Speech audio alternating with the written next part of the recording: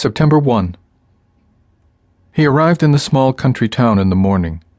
He immediately went to the local stationery shop and bought all the calendars he could find, over $300 worth. The young clerk's hands were shaking when she handed him the bags full of his purchases.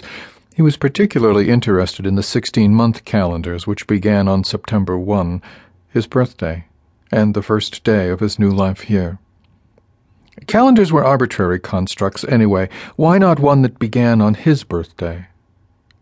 Linda would have said he was crazy. He would have said this trip was meant to keep him from going crazy, if he'd been able to talk to her. He didn't want to think about what his children might have to say. He went back to the cabin and spread his calendars all over the floor of the one room.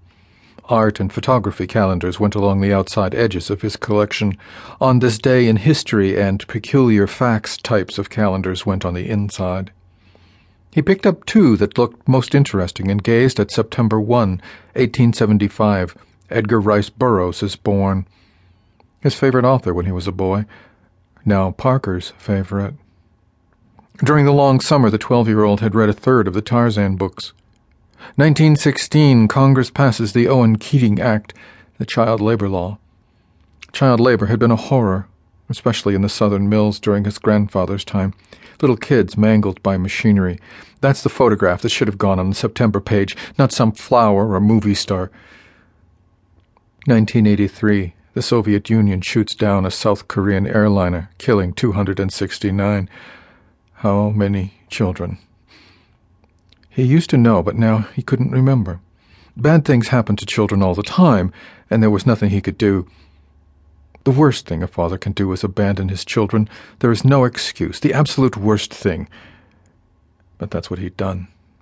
Continued to do. No excuse.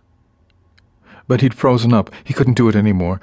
Afraid of the risks, all the things that might happen, afraid of life, afraid to let them go anywhere, do anything, God knows, afraid to discipline them in any way, all the things that might happen, afraid of what might happen to Linda if either Parker or Jenny died, afraid of what might happen to him.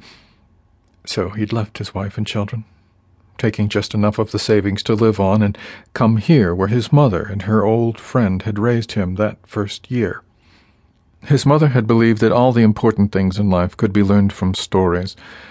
Her own father had told stories to her every day, and after she'd run away from that little country hospital the first day of his life, scared and all broken up inside, she told them to him, one each day, even though he was too young to know what she was talking about, one each day, like some backwoods Scheherazade, afraid of what her drunken husband would do to her if he ever found her, afraid of what he'd do to the baby he'd never wanted.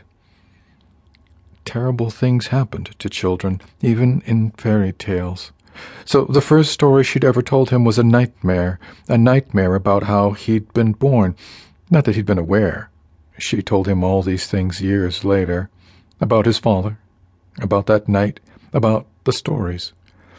She said she shouldn't have told a baby such a terrible story, but that night had been the only story she knew. She'd forgotten all the others. But she would apologize to him again and again. He couldn't have heard her, could he? He couldn't have known. It was just his first day.